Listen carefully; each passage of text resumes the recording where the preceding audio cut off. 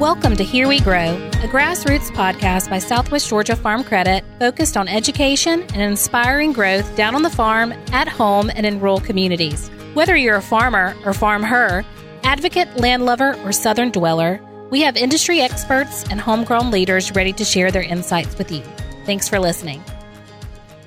Here we grow with our first episode of our new podcast. From all of us at Southwest Georgia Farm Credit, we are glad you tuned in. I'm your host, Billy Billings, a relationship manager and loan officer.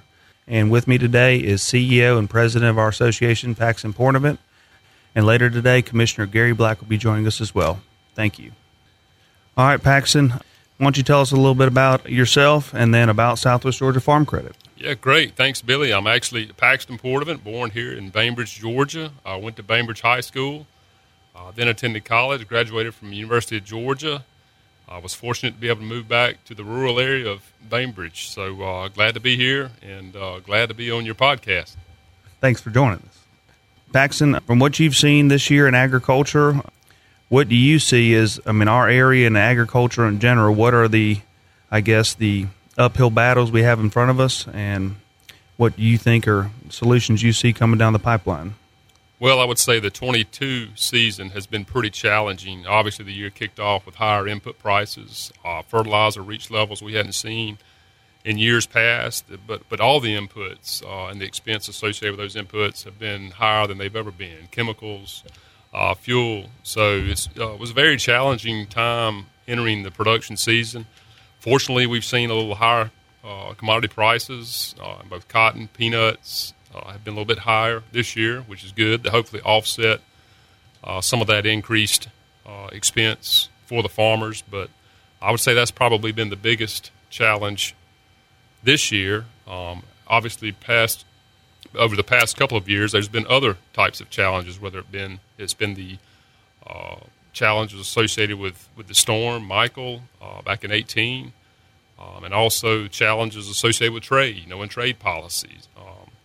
A lot of what China does impacts what's happening here in the States. So those have been challenges, and that's an ongoing challenge, the trade issues. But again, the current challenge is the expenses associated with producing a crop. Hopefully that's going to be offset with the higher pricing, but there'll be continued challenges.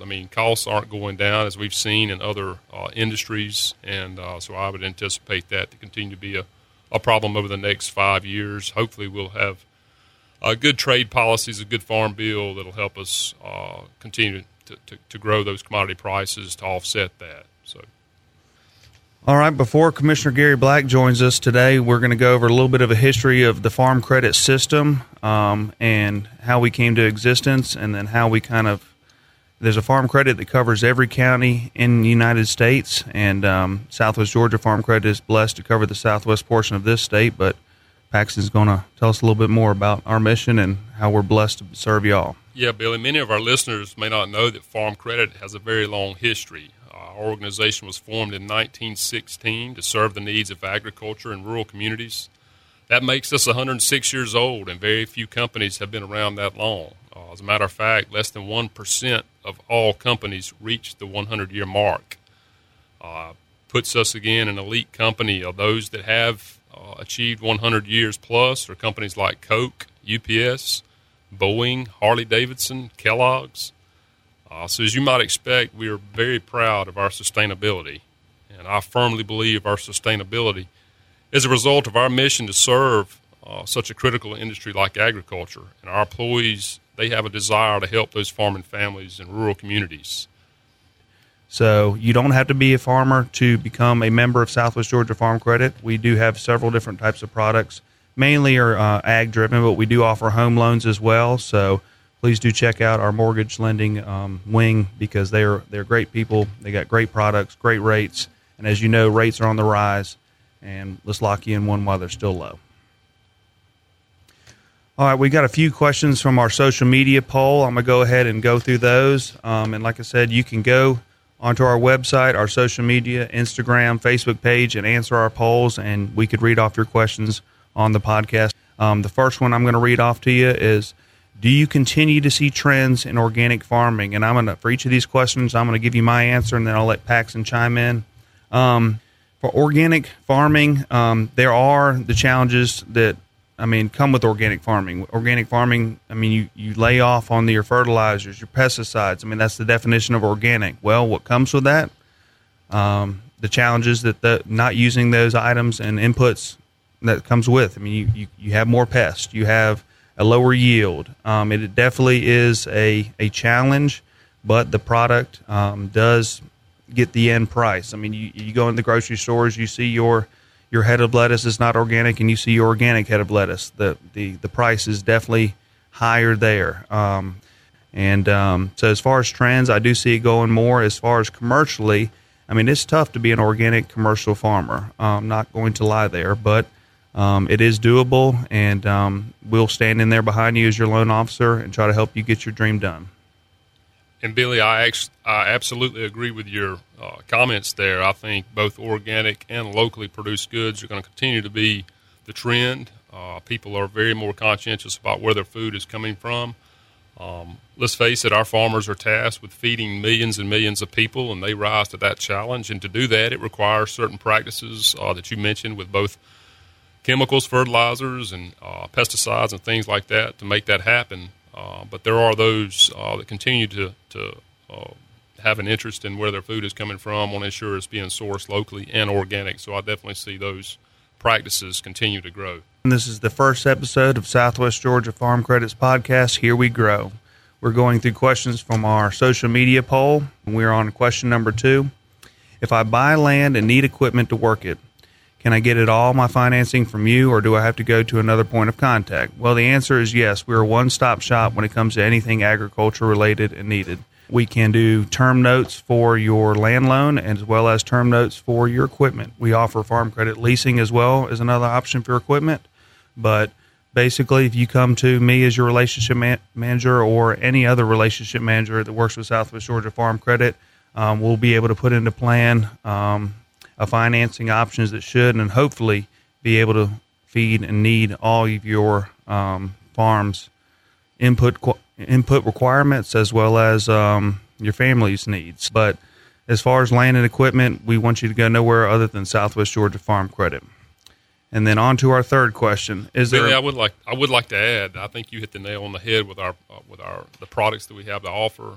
But I would also like to say, in addition to those financing products, just as important is the expertise we bring when prescribing those products. I was doing the math the other day, and I believe our average loan officer has more than 15 years experience. We actually have one loan officer that's got more than 50 years experience. So in addition to getting a product that might need to meet the needs, whatever it is that you may have, we also bring a lot of expertise to help prescribe those products. So I think that's one of the advantages that we definitely bring to a person's operation. I completely agree, and that's why we refer to our loan officers as relationship managers, because it doesn't stop when we got ink to paper. We pride ourselves in circling back with our customers, checking on them, checking on their new needs, and we don't like to disappear and fade off into the distance. We like to stay relevant and stay in front of our customers, because we know in agriculture there's always rising needs and concerns, and we want to be here to help tackle those. Our third question from our social media poll: is there a minimum acreage I have to purchase to get financing through Farm Credit? And the answer to that question is no. If you are purchasing something less than 10 acres, it will fall into what we call a consumer loan or maybe home loan intentions. So if the acreage is that small, there will be further questions asked. But anything 10 acres and above, we are, and 10 acres below, we are willing to look into and help finance the purchase of.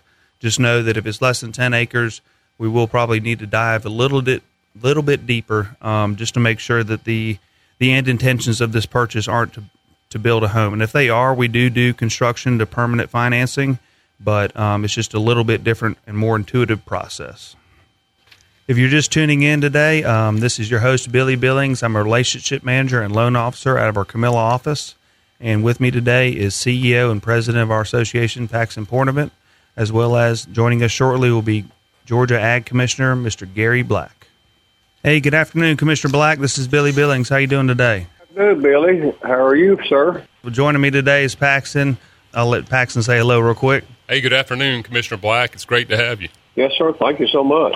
Well, I'm sure you've been filled in, but this is our first episode of our podcast, Here We Grow. It's a new venture for us. We're hoping to provide some more value to our borrowers as well as future customers or just locals in our rural ag community surrounding us. But we just wanted to bring on somebody like yourself that just has so much history and expertise with the state agriculture and just knowledge of the industry. So we really appreciate you coming on today. I'm going to let you take the floor for a minute just because you're a man of wisdom. Just kind of tell me what do you see going on in ag right now in the state, and what's your overall outlook for this year's crop? Well, first, I'm honored to be a part of the first edition. I'm sure it's going to be something if this continues in the rich tradition of Southwest Georgia Farm Credit, everything you do is just very professional, and they're very provides great value to those who are your members, and really it's a service to the industry. So thanks for letting me be a part of it. I am absolutely certain, the more and more I think about it, that Charles Dickens most certainly was a farmer. Otherwise, he would have never written In a Tale of Two Cities. He never started it by saying it was the best of times and it was the worst of times. Isn't that kind of the way it is most every year? There are ups and downs. There are y'all are right now might like to have, even though you're 7 days away from a drought, most anywhere in the state of Georgia, I know y'all have had an abundance here lately, and I've had some friends down in some of your borrowers say, I wish it would let up. I'm sitting up here in Commerce, Georgia, praying for rain today. So it's all over. I feel that I was at a meeting yesterday. The chairman of both committees on agriculture and state legislature had their annual kind of mid-year family reunion, and we've done that prior to this broadcast. And everybody's no doubt concerned about prices, concerned about inflation, concerned about the impact of their families. But you still see that ribbon of optimism that agriculture producers have to have, and that's a sort of East Georgia farmer. They say, well, the corn was a little off. We've got a great cotton crop. I think he said they had some, cotton was 112, 114. I think they've got some booked in the teens, and they didn't tap out, in the mid 20s like other people, but still, he was just saying, we're going to do okay at that. Now, lest anyone say, wait a minute, I'm not doing okay. That's the issue. It's just, we'd love to see an across the board success story in 2022. But there's no doubt these prices of fuel, this fertilizer, the labor situation has us probably more on the edge in times I can remember. Just we're holding on we're holding on for today. We're holding on for 22, but we're on a year-to-year basis of just wondering what's going to happen, and that's a very precarious situation to be in as a farmer with so much risk. So many of your borrowers you have a lot riding with them, and you'd like for there to be a little longer view with respect to optimism, but perhaps. Perhaps the Lord's going to bless, and I hope, and we'll just be able to get this crop in and still chalk up 2022 with all its challenges. There's still some a ribbon of optimism that we have to latch on to. With that, what would be your advice to farmers, and obviously advocacy, things that we can do at Farm Credit, Farm Bureau to advocate for our farmers? Just the past 5 years demonstrate the need for a strong farm bill and support programs. But what would be your advice for sustainability moving forward? There's an element of where history repeats itself, or I don't know that it repeats, but it sure does rhyme a lot. So some of these suggestions are no different than the first time I ever made a speech as an FFA kid, and so you keep hoping. And I do think one of the things that's kicked in with some of our disasters, a lot of the attention that's been paid to agriculture the last few years, then with COVID, and is that I think more and more Americans are picking up on the important role that agriculture plays in national security. I think we've tried to pound that message quite a bit, but I'm sensing that even people in a suburban situation in Atlanta are they experienced during COVID something they'd never seen before, and that was some empty shelves, and that really rocked, I think, a lot of people to the core. Well, I think we as producers have got to seize that. Every time we have an opportunity, we need to seize it, to build in the relationships with those folks that are just not in our meetings. Farm families, they've got Little League and soccer too, and so. And by gum, we're producers of food and fiber for this globe, and that's an honorable profession, and it's a necessary one. And we can't state that with arrogance, but we do have to state it in a way that I've heard a lot of people say, "Oh, I'm just a farmer." No, you're not just anything. That is the noble calling that we have as producers. I think building those relationships outside our not just the personal ones, but political relationships that cut across party lines, that cut across backgrounds. That's still an ongoing challenge. My message to your members would be that no one can tell their story. No Southwest Georgia Farm Credit member can tell their story better than that member themselves. I can't tell it. I can push the envelope and help tell it. You can, but nobody. So I think that more owning our industry, owning the relationships that are beyond our farm gate are going to be very, very important in the future. Because there's fewer of us and more of them. They like us. They like farmers. They get confused about farming sometimes. But who better to tell that job than your lending member? You're the person you serve, perhaps the person listening to this as a producer. Nobody tells your story better than you. But I do believe we're going to have to tell that story more as we move on in the rest of this decade. Oh, I completely agree. Like I said earlier in this podcast, we pride ourselves here at Southwest Georgia Farm Credit on being listening loan officers. I mean, it's up to us to get done what you want to get done. And so I had one of the customers that I look up to the most. I've been doing this for about 4 years now, but I'm still somewhat new in my mind. But one of the customers I look up to the most the other day said, "Billy, farmers are the first to feel inflation, and they're the last to feel it." And I couldn't stand by that statement more. It kind of hit me later on as I was driving, because with rising rates, rising input costs, they feel it across the board. And as I've been with Farm Credit, I came with an ag background somewhat. My grandfather was a farmer. My mom's an ag. But until I really started working here and understanding the ins and outs of each and every farm operation that I'm fortunate enough to deal with, I really didn't see it until I became a loan officer. And so my question is, obviously rates are uncontrollable, and it seems like input prices are, but do you see our input and supply issues changing in the future, more importantly to chemicals, fertilizer, potash, and stuff along that lines?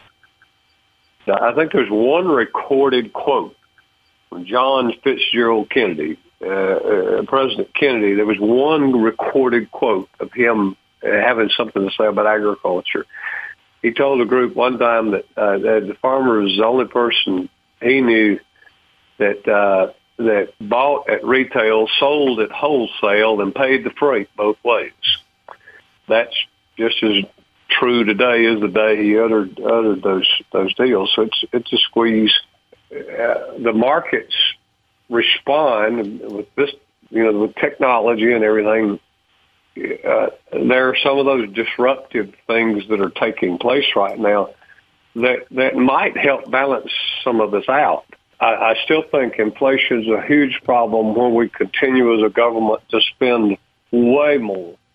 And deficit spending, I think, is in the top 3 of our nation's greatest problems.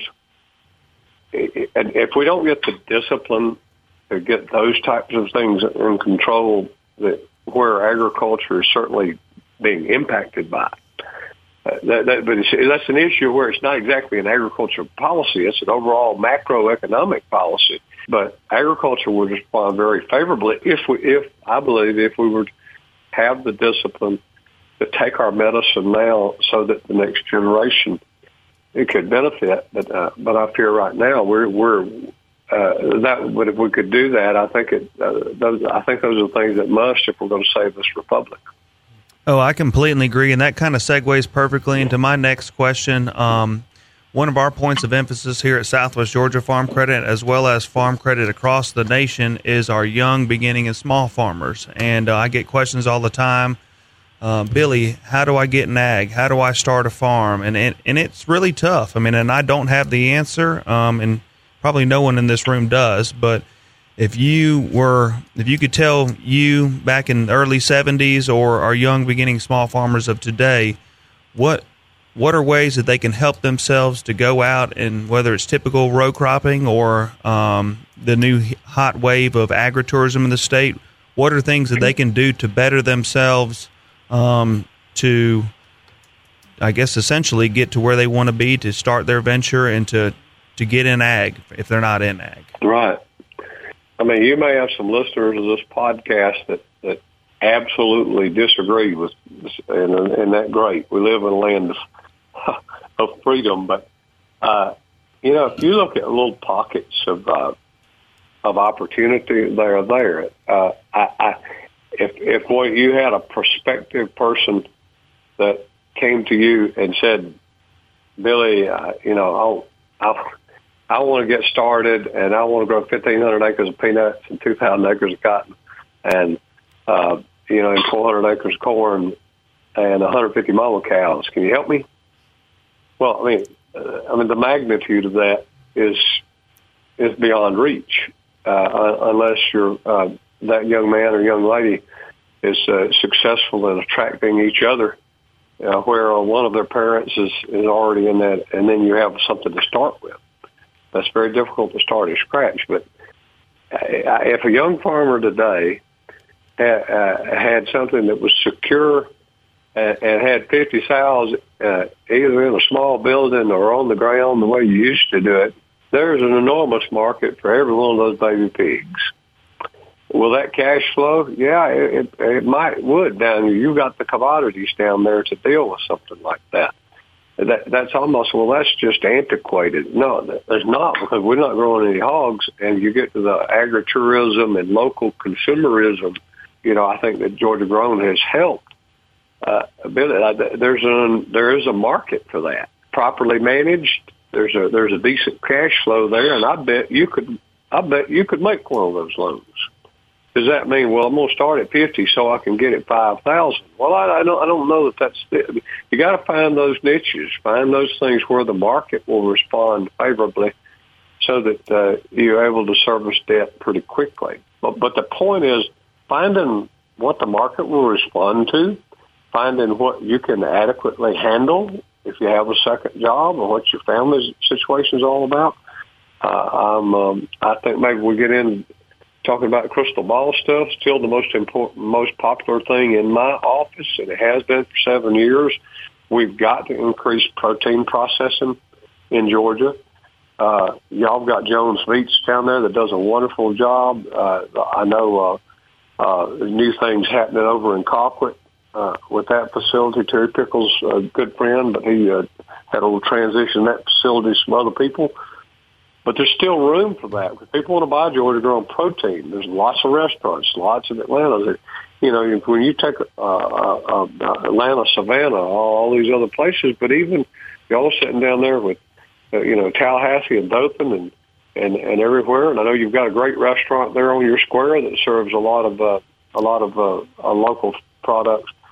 That's where young people starting small can really make a difference.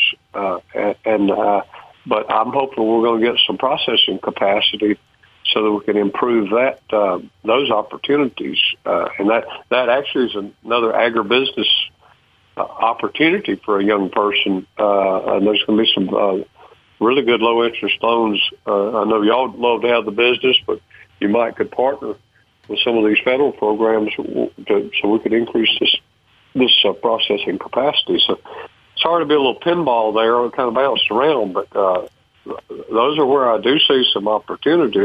How do we capture more of the value of the commodity we produce? It's still the ongoing, but I think if that next generation of agriculturalists, that's going to be key to the success of saying that, I can't just be a price taker. I can't just be produce something that I use all the price protection tools in front of me if I'm in commodity production. But then how can I take parts of my production and add value to it here? Because those people that like farmers that may not quite understand farming, you can build those relationships we talked about to start at the first part of the podcast. And there's some real profit potential there for the people that will think this thing through.